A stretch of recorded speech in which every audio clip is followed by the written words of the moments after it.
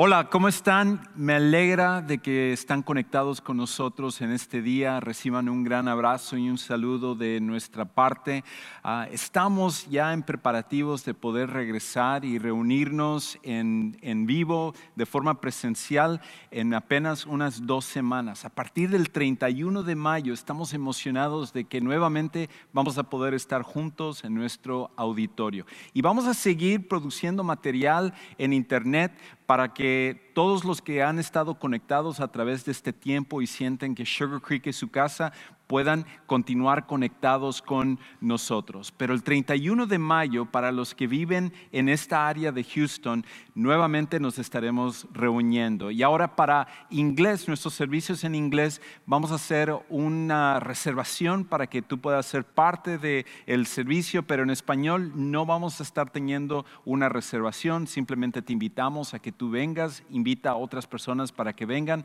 Estamos tomando todas las medidas de seguridad, asegurándonos de que todo va a estar bien para que no haya ningún problema con respecto a la situación que actualmente estamos viviendo. Pero es nuestra manera de regresar hasta cierto punto a la normalidad. Y para aquellos de nosotros que hemos estado lejos los unos de los otros durante estas semanas, ya extrañamos el poder estar en este lugar y poder ver caras conocidas, pero queremos reunirnos de una forma segura y nuestra iglesia está tomando todas las medidas para que eso pueda ser un tiempo increíble. Así que en 2 semanas prepárate para ello. Más información en nuestras redes sociales y en nuestro sitio web. Pues estamos continuando con esta serie que se llama Cristianismo Auténtico, y desde el principio hemos sido retados para que todos aquellos que somos seguidores de Jesús podamos realmente vivir ese cristianismo genuino, ese cristianismo verdadero, ese cristianismo auténtico que se transforme en una vida en la cual pueda demostrar a los demás que el cristianismo es la respuesta. Si para ti tú estás conectado el día de hoy y tú no te consideras un seguidor de Jesús, pero estás explorando por lo menos el cristianismo, y ahora que quizás por la epidemia que estamos viviendo, la pandemia que estamos viviendo, tú has estado a lo mejor considerando a Dios y a Jesús y el cristianismo, nos alegra de que tú estés conectado el día de hoy y queremos a través de lo que estaremos compartiendo, poder contribuir un poquito más para que tú puedas considerar el cristianismo como la respuesta para tu vida.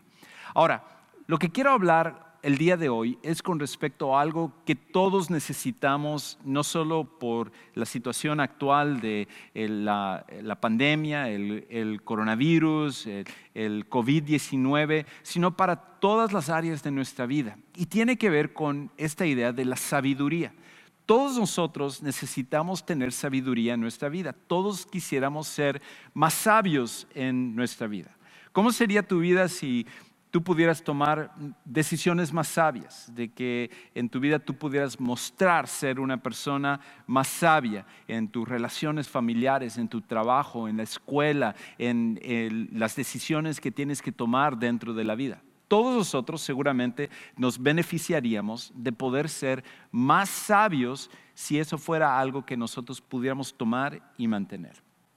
Ahora, estaba leyendo acerca de una autora que se llama Anna Merlan, que es una periodista que habla acerca de política y religión aquí en Estados Unidos. Y ella escribió un libro el año pasado donde estaba explorando esta idea de las leyendas urbanas, de las conspiraciones que muchas veces se hacen famosas en el mundo, pero sobre todo ahora que están las redes sociales, el internet, como que estas teorías de conspiración se expanden y todo mundo empieza a hacerse parte de estas teorías de conspiración. Y ella en este libro explora algunas de las más famosas, no solo en Estados Unidos, sino en el mundo. Y en uno de los capítulos de este libro, ella explora estas teorías de conspiración con respecto a los ovnis, a los objetos voladores no identificados, y cómo las personas les atrae explorar esto de los ovnis y los aliens y que vida extraterrestre y que exploran el mundo. Y en ese capítulo ella habla acerca de cómo los ovnis son casi como un reflejo de la realidad que nosotros queremos vivir. De hecho, en ese capítulo ella entrevista a un famoso ovnílogo o un experto en ovnis, y él habla, o un ufólogo más bien, y él habla un poco acerca de por qué es que tanta gente le atrae esta idea de los ovnis. Y dentro de ello él habla de que el saber que hay una raza superior a nosotros que vive en el espacio y que ellos tienen una sabiduría que nosotros no poseemos y que ellos pudieran venir y darnos esa sabiduría y que nosotros pudiéramos ser beneficiados por la sabiduría de ellos, y que eso automáticamente impactaría nuestra vida y nos ayudaría a mejorar en todas las cosas, es parte de lo que está atrás de esta atracción hacia los ovnis. Y esa es la realidad. Si hubiera una fórmula mágica, si hubiera una manera en la cual pudiéramos insertarnos un chip, o que pudiéramos leer algo, o que pudiéramos tomar un curso que automáticamente nos diera toda la sabiduría que necesitamos para mejorar cada uno de los aspectos de nuestra vida, probablemente lo haríamos. Y queremos los beneficios de la sabiduría inmediatamente, pero la realidad es que la sabiduría muchas veces nos elude en nuestra vida. Y hoy lo que quisiera hablar es acerca de la prueba de la sabiduría, de cómo saber si en realidad tú tienes esa sabiduría. A lo mejor tú eres una persona que te consideras una persona sabia, pero ¿cómo saber que realmente eres sabio? ¿Cómo saber que realmente posees esa sabiduría? Y hay una manera, hay una prueba en la cual tú y yo podemos saber si estamos siendo sabios, si estamos tomando decisiones sabias, si estamos viviendo con sabiduría, si estamos tratando a las demás personas con sabiduría. Y es una simple prueba que nos va a ayudar a que nosotros podamos cerciorarnos de que tenemos esa sabiduría. Ahora, si yo pudiera hacerte esta pregunta y tú pudieras contestarlo ahí en el chat, y es simplemente esto: ¿cuál crees que es la prueba de la sabiduría? ¿Cuál crees que es la prueba de la sabiduría? Escríbelo ahí. ¿Qué crees que pudiera ser? ¿Cuál crees que es esa prueba que nosotros pudiéramos tener para asegurarnos de que nosotros somos sabios? Escríbelo ahí en el chat, compártelo ahí con las personas del foro para que otros puedan ver también y pensar con respecto a cuál es la prueba de la sabiduría. Ahora, una de las cosas que necesitamos entender es la manera como vemos la sabiduría hoy en día. Y esta es la realidad, que la mayoría de personas cree que la sabiduría tiene que ver con cuánto sabemos. Hoy en día, la gran mayoría de personas cree que la sabiduría tiene que ver únicamente con cuánto sabemos. Por esa razón, consideramos que las personas más sabias son las personas que han estudiado más, que tienen quizás más, tienen más grados o posgrados, y que tienen doctorados y maestrías, y que son expertos en los diferentes campos de estudio de nuestro mundo, que son maestros en universidades, o que son grandes presidentes, y que tienen de compañías y empresas o de diferentes sectores de la industria en nuestro mundo. Y consideramos que mientras más sabes, mientras más conocimiento, más educación tienes, serás una persona más sabia. Sobre todo ahorita con esta epidemia, la pandemia que nosotros hemos estado viviendo del COVID-19, nosotros nos hemos estado apoyando en los grandes expertos que han estudiado todos estos temas para guiarnos a través de las decisiones que nosotros necesitamos tomar como nación y como el mundo. Y de alguna manera hemos proclamado que la sabiduría tiene que ver con cuánto sabemos, únicamente con cuánto sabemos. Pero ¿realmente es así? La sabiduría es la prueba de la sabiduría. ¿Cuánto es lo que nosotros sabemos? ¿Cuánto es lo que hemos estudiado? ¿Cuántos de los grados hemos obtenido en la escuela y en nuestra profesión y en el campo donde nosotros nos desempeñamos? O posiblemente hay algo más. Hay algo más que comprueba, que es evidencia tangible de que una persona realmente es sabia. Porque si es así, entonces la sabiduría está limitada únicamente a aquellos que dedican su vida al estudio. Pero ¿qué tal con respecto a todos los demás? ¿Qué tal con respecto a ti y a mí? ¿Es la sabiduría limitada únicamente a lo que recibimos en una universidad?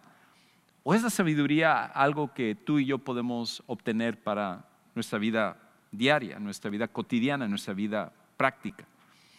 Y la Biblia, que es una fuente de sabiduría y lo ha sido a través de muchísimos años, nos habla de que la prueba de la sabiduría no es cuánto sabemos, no es cuánto hemos estudiado.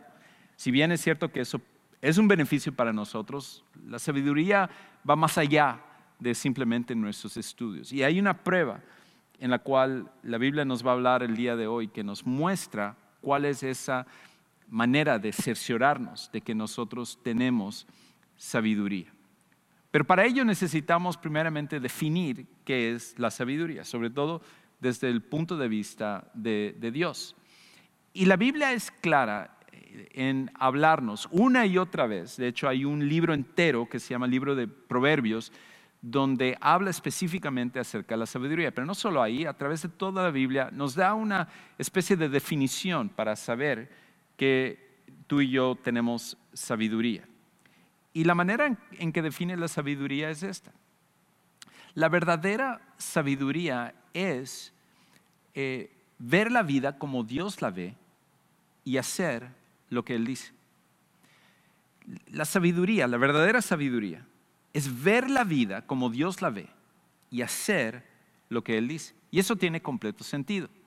Porque si Dios es el creador de todas las cosas, si Él es el que puso todo esto en marcha y controla todo para que funcione como debe de ser, si nosotros dejamos de ver la vida desde nuestra perspectiva, desde nuestros problemas, desde nuestros miedos, nuestras inseguridades, y empezamos a tratar de ver la vida desde la perspectiva de Dios, automáticamente lo que vemos cambia, las prioridades que tenemos, la manera como vemos a las demás personas, la manera como vemos nuestros problemas, la manera como vemos nuestra situación actual. Todo eso cambiaría si empezamos a ver la vida simplemente desde la perspectiva de Dios. Y aún más, si nosotros no solamente tratamos de ver la vida desde la perspectiva de nuestro Creador, desde aquel que nos hizo con un propósito, sino que aparte empezamos a hacer las cosas que Él nos dice que hagamos, empezamos a poder experimentar los resultados de la sabiduría. Entonces, esta manera de definir la sabiduría es muy importante para nosotros. No tiene que ver con estudios otra vez. Si tú eres una persona estudiada, excelente, te felicito. Creo que hay un gran beneficio con respecto a ello. Pero la realidad es que la sabiduría es algo que está a la mano para todos nosotros. Todos nosotros podemos tener sabiduría. Y la Biblia es clara en ayudarnos a entender que la sabiduría es ver la vida como Dios la ve y hacer lo que Él nos dice. Ahora, hay un pasaje en la Biblia donde claramente nos habla acerca de la prueba de la sabiduría, de cómo saber que estamos actuando con sabiduría, porque si bien lo podemos definir, si bien podemos entender qué es la sabiduría, lo que nos resulta más difícil es saber cuándo estamos actuando con sabiduría o no. Cuando estamos en un problema y necesitamos saber que realmente estamos siendo sabios en esa decisión, cuando estamos tratando con una persona difícil o tenemos que escoger un trabajo o un futuro, ¿cómo saber que estamos actuando con sabiduría? Y en esta parte de la Biblia, en este libro de la Biblia que se llama el libro de Santiago, el autor, que fue el hermanastro de Jesús, el medio hermano de Jesús, nos habla específicamente de una manera en la cual podemos comprobar que tenemos sabiduría. Y escucha lo que Santiago nos habla acerca de esto, algo que nos va a ser práctico para ti y para mí. Y lo dice ahí en el capítulo 3, versículos 13 en adelante, pero específicamente en el versículo 13 nos dice lo siguiente. Santiago dice esto: si alguno de ustedes es sabio y entendido, en otras palabras, si alguien se considera que es una persona que tiene sabiduría, que es una persona inteligente, que es una persona preparada, entonces él dice esto, aquí está la prueba: demuéstrelo haciendo el bien y portándose con humildad. En otras palabras, Santiago no nos dice, si tú te consideras una persona sabia, entonces necesitas demostrarlo a través de los títulos universitarios que tú tienes, o a través del trabajo que tú tienes, o a través de lo experto que eres con respecto a alguna área de conocimiento. No, ninguna de esas cosas son las que al final hacen que nosotros seamos sabios.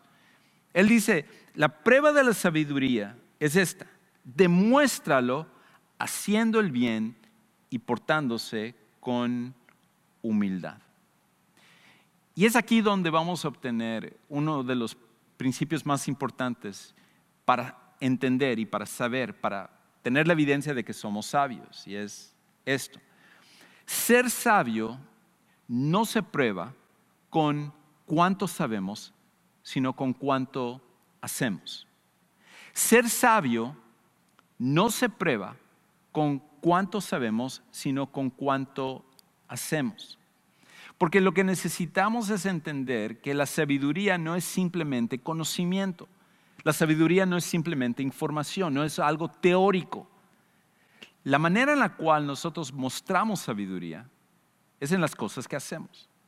Es en la forma en la cual nosotros vivimos. En otras palabras, ¿cómo saber que tú y yo somos sabios? Y simplemente basta con ver la manera en la cual vivimos. Simplemente basta con ver la manera como tratamos a otras personas, cómo actuamos en la realidad. Porque teóricamente podemos tener toda la información, pero es hasta que lo demostramos en nuestras acciones que podemos cerciorarnos que realmente tenemos sabiduría. Es por esa razón, por ejemplo, que nosotros, cuando se trata acerca de la materia de nuestra salud personal, muchas veces tenemos que ir a hacernos pruebas de sangre o pruebas de alguna otra cosa de funcionamiento de nuestro cuerpo. Y el doctor analiza esa prueba porque nosotros podemos saber lo que tenemos que hacer en cuanto al cuidado de nuestra salud. Pero la prueba revela lo que nosotros hemos hecho. En otras palabras, va más allá de nuestra teoría, va más allá del conocimiento y va hacia la materia de la práctica. Podemos saber lo que tenemos que hacer, pero es lo que hacemos lo que al final es la evidencia de que nosotros somos sabios. Y las pruebas médicas revelan nuestras decisiones, lo que nosotros hemos hecho. Y Santiago, de la misma manera, pone el dedo sobre la llaga, va directamente al meollo del asunto y nos dice esto: una persona sabia se demuestra por lo que hace, no por lo que sabe. Una persona sabia es aquella persona que no es tanto que sabe mucho, sino que hace algo con lo que nosotros, o con lo que tiene. Y por esa razón, en medio de lo que estamos viviendo, nuestra sabiduría, sobre todo en este tiempo de crisis, se muestra no solo con la teoría, sino con la práctica. De hecho, conversaba con una persona acerca de esto la semana pasada. Hablaba acerca de que, como seguidor de Jesús, por años ha escuchado acerca de confiar en Dios y a través de sus miedos y inseguridades y todas las demás cosas. Y dice, ahora nos toca poner esto en práctica. Y esa es la realidad. Sabiduría no es solo conocimiento. Sabiduría es qué hacemos con ese conocimiento, cómo ponemos en práctica aquello que nosotros hemos recibido. Y entonces Santiago continúa hablándonos acerca de esta idea de la sabiduría y nos habla acerca de cuáles son las características de una vida sabia, de una vida que es caracterizada por sabiduría. ¿Cómo nosotros podemos saberlo? Y entonces él nos dice, de hecho acaba de decirnos dos de las características de la sabiduría. Pero a través de este pasaje él nos habla de que en realidad hay tres cosas que caracterizan la sabiduría. Tres cosas que cuando tenemos eso en nuestra vida, cuando estamos poniendo esto en práctica, sabemos que estamos actuando con sabiduría. Seguramente hay más que estas, pero Santiago curiosamente se enfoca en estas tres porque en estas tres categorías probablemente se abarca muchas otras cosas más. Ahora, ¿cuáles son las características de una vida sabia?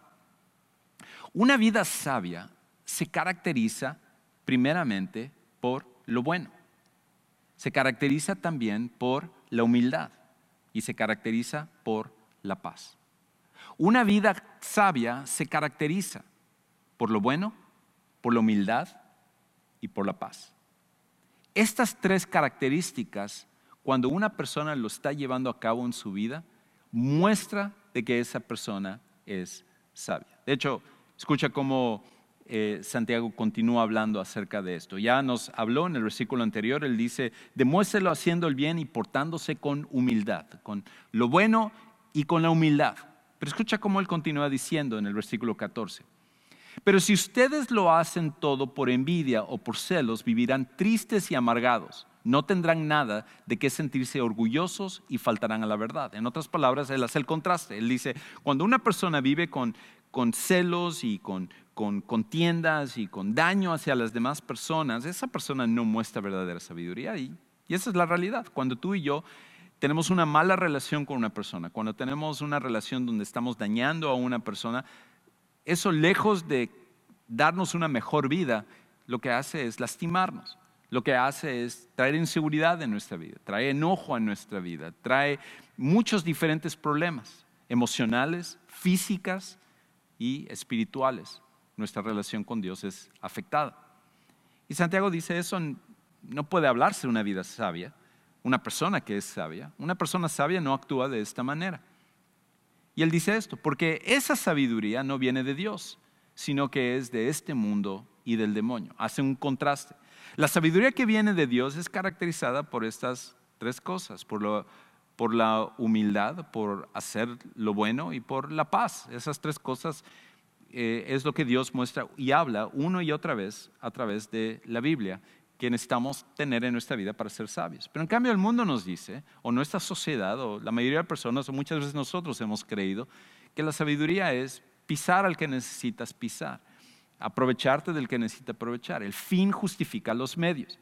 Pero en el proceso, muchas veces, lejos de obtener sabiduría, lo que hacemos es perder nuestra alma, perder nuestra tranquilidad, perder nuestra paz. Y él dice, esa sabiduría no es de Dios, sino que es la forma como el mundo actúa.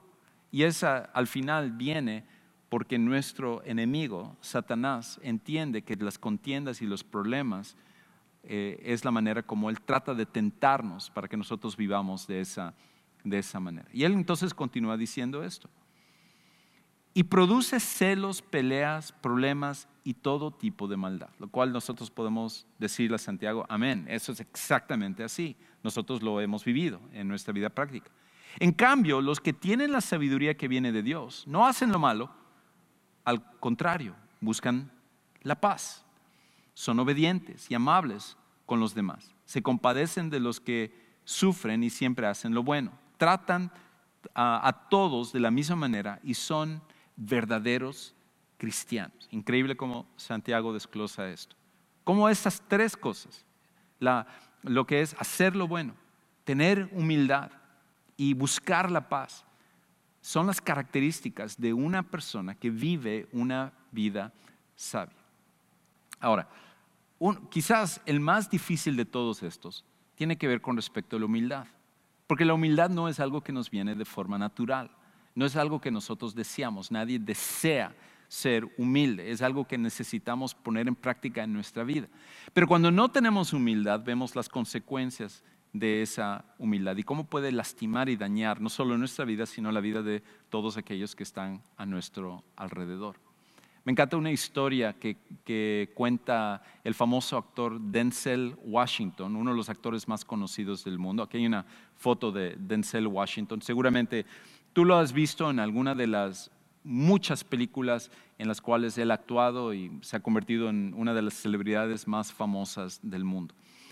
Y Denzel Washington cuenta que cuando él empezó a volverse famoso y empezó a tener una serie de éxitos en la taquilla, en las películas, fue a visitar a su mamá. Y él le dijo a su mamá, mamá, ¿alguna vez te imaginaste que yo iba a ser esta persona tan reconocida y que yo iba a lograr tanta fama, iba a llegar al lugar donde yo quería llegar, al punto en el cual puedo ayudarte a ti económicamente, puedo ayudar a otros en nuestra familia y en nuestra comunidad económicamente y puedo hacer muchas de las cosas que yo soñaba y que ahora toda esta fama y el dinero me lo permiten? Y cuando él dijo eso, la reacción de su mamá fue totalmente contraria a lo que él pensaba. Su mamá le dijo, ¿qué es lo que estás diciendo? Mira, superestrella, anda y agarra la cubeta y agarra el trapeador y vas y me lavas las ventanas que están afuera en este momento. ¿Tú crees que tú eres famoso simplemente porque eres una persona muy talentosa? Déjame recordarte la gran cantidad de personas que han estado orando por ti y apoyándote y han estado ahí para que tú pudieras alcanzar el lugar donde tú estás. ¿Tú crees que lo lograste solo? No. Muchas personas estuvieron orando para que tú pudieras llegar al lugar donde tú estás. La humildad lo que hace es que nos ayuda a ver nuestra realidad. Porque el orgullo, en cambio, nos ensalza, nos enaltece, hace que perdamos el piso. Y muchas veces nosotros empezamos a vivir de una manera donde pensamos que merecemos estar en el lugar donde estamos. A lo mejor ese es el lugar donde tú estás en este momento. Tú te jactas del gran trabajo que has hecho y a lo mejor has hecho un gran trabajo. Pero la humildad vuelve a poner la perspectiva correcta y nos ayuda a entender que muchas de las cosas que tenemos en esta vida no es gracias a nosotros, es gracias a otras personas, es gracias a oportunidades y puertas que se nos han abierto. Y sobre todo es gracias a Dios que está ahí, que está en control de tu vida y de mi vida. Y por esa razón, cuando Santiago se centra sobre esta idea de la humildad, nos ayuda a ver que Dios es lo más grande, que nuestra vida en realidad en comparación de Dios es muy, muy minúscula, es muy pequeña. Por eso, la humildad es la reacción natural a lo que nosotros estamos viviendo en este momento, con todo lo que ha pasado. Las características de una vida sabia es hacer lo bueno, poner en práctica las cosas que nosotros debemos de hacer. Y es la humildad y la paz. Tratar a las personas de una manera que podamos tener relaciones en la cual podamos ayudar a otros y que nosotros disfrutemos de poder invertir en la vida de otras personas. Ahora, una de las cosas que entonces Santiago nos lleva es a lo último con respecto a esta idea de la prueba de la sabiduría. Como hemos visto, la manera como nosotros sabemos que somos sabios es en lo que hacemos. No en lo que decimos, no en lo que pensamos, no en lo mucho que sabemos, sino en lo que hacemos. Y una vida que hace y se enfoca sobre estas tres características que acabamos de ver muestra una vida de sabiduría. Pero hay una cosa más donde Santiago termina y que nos reta para ti y para mí, para que nosotros podamos entonces cerciorarnos que estamos viviendo una vida con sabiduría. Y una vida sabia o el sabio entiende que hay recompensas y consecuencias por sus acciones. El sabio entiende que hay recompensas y consecuencias por sus acciones. Eso es lo último. La última manera en la cual nosotros podemos comprobar, podemos tener evidencia que nosotros somos sabios, es cuando entendemos que lo que hacemos está conectado, que hay consecuencias, que hay ramificaciones, que hay un eco, que tal como cuando nosotros tiramos una piedra en el agua, las ondas que salen del impacto de la piedra con el agua se van expandiendo y van yendo hacia otros lados. Y nuestras acciones pasa lo mismo. Lo que tú y yo vivimos está completamente conectado a nuestra vida y a la vida de otras personas. Y lo que hacemos no es en un vacío, no es en un lugar donde no tiene impacto sobre la vida de los demás, sino que todo trae o recompensas o trae consecuencias en nuestras vidas. De hecho, Santiago lo dice de esta manera en el último versículo que vamos a ver hoy, en el 18. Dice, a los que buscan la paz entre las personas, Dios los premiará dándoles paz y justicia. En otras palabras, lo que tú hagas va a tener una recompensa o va a tener una consecuencia. Y Santiago dice, los que se enfocan en buscar esta paz, Dios les va a dar como recompensa la paz y la justicia. Y muchas veces se nos olvida de que hay consecuencias y hay recompensas para nuestra vida. De hecho, escuchaba o leía más bien una historia de un famoso pastor americano que se llama Tim Keller. Y él contaba la historia de uno de sus parientes más cercanos. Y ese pariente era un chico joven y él tenía un problema. Y el problema era de que cada vez que se subía a un automóvil, jamás se ponía su cinturón de seguridad. Y no importaba cuántas veces las personas le habían dicho, el propio pastor Tim Keller le había dicho, cada vez que se subía a un auto veía que él se subía, no se ponía el cinturón de seguridad, lo regañaba y le decía, tienes que ponértelo, y te imaginas lo que te va a pasar y todo el mundo se lo decía, se la pasaba diciéndole, pero él siempre haciendo caso omiso.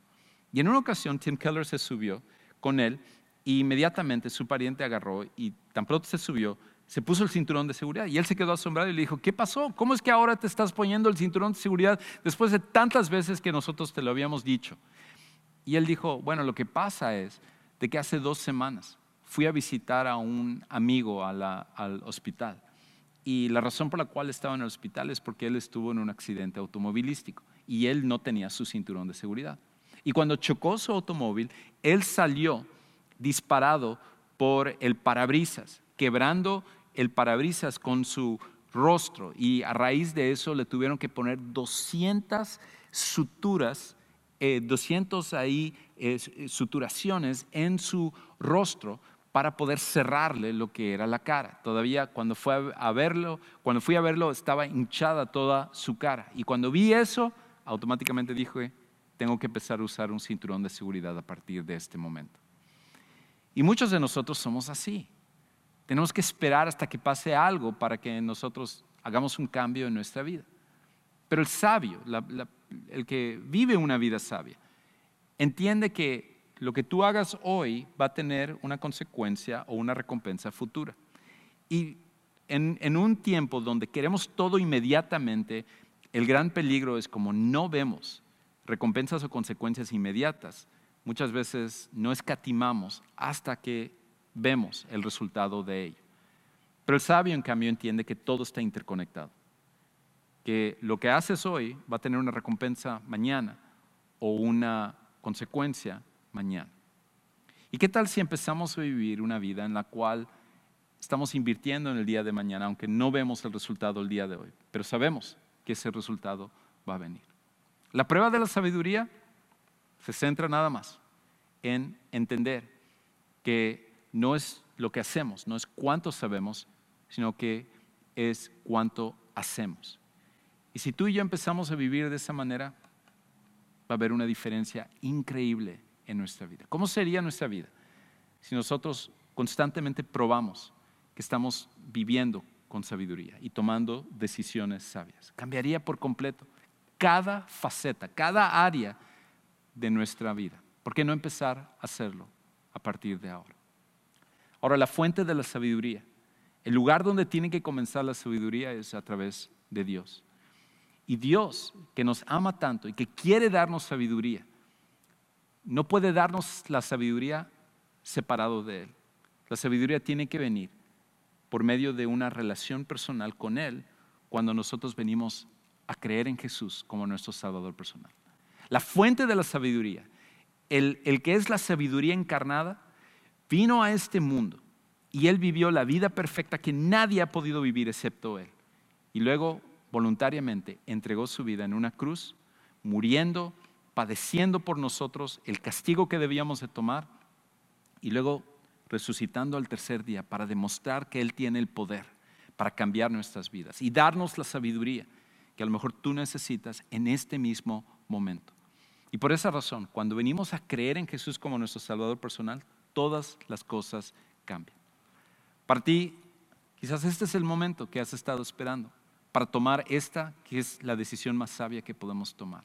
Y nos encantaría ayudarte para que tú puedas tomar una decisión de conocer a Jesús como tu Salvador personal. Por eso en un momento vamos a estar terminando, pero vamos a tener líderes ahí en el foro y si tú sigues nuestro enlace a lo que llamamos nuestros siguientes pasos, tú vas a poder conversar con alguien y que se te pueda ayudar para que tú puedas tomar la decisión de conocer a Jesús como tu Salvador personal. A lo mejor para ti lo que necesitas es simplemente conversar con alguien, pedir que alguien ore por ti y estamos listos para poder ayudarte para que tú puedas hacer eso. Simplemente sigue el enlace que tenemos en la pantalla en nuestros siguientes pasos y va a haber alguien que te va a ayudar. Gracias por haberte conectado con nosotros. Que Dios te bendiga y nos vemos la siguiente vez.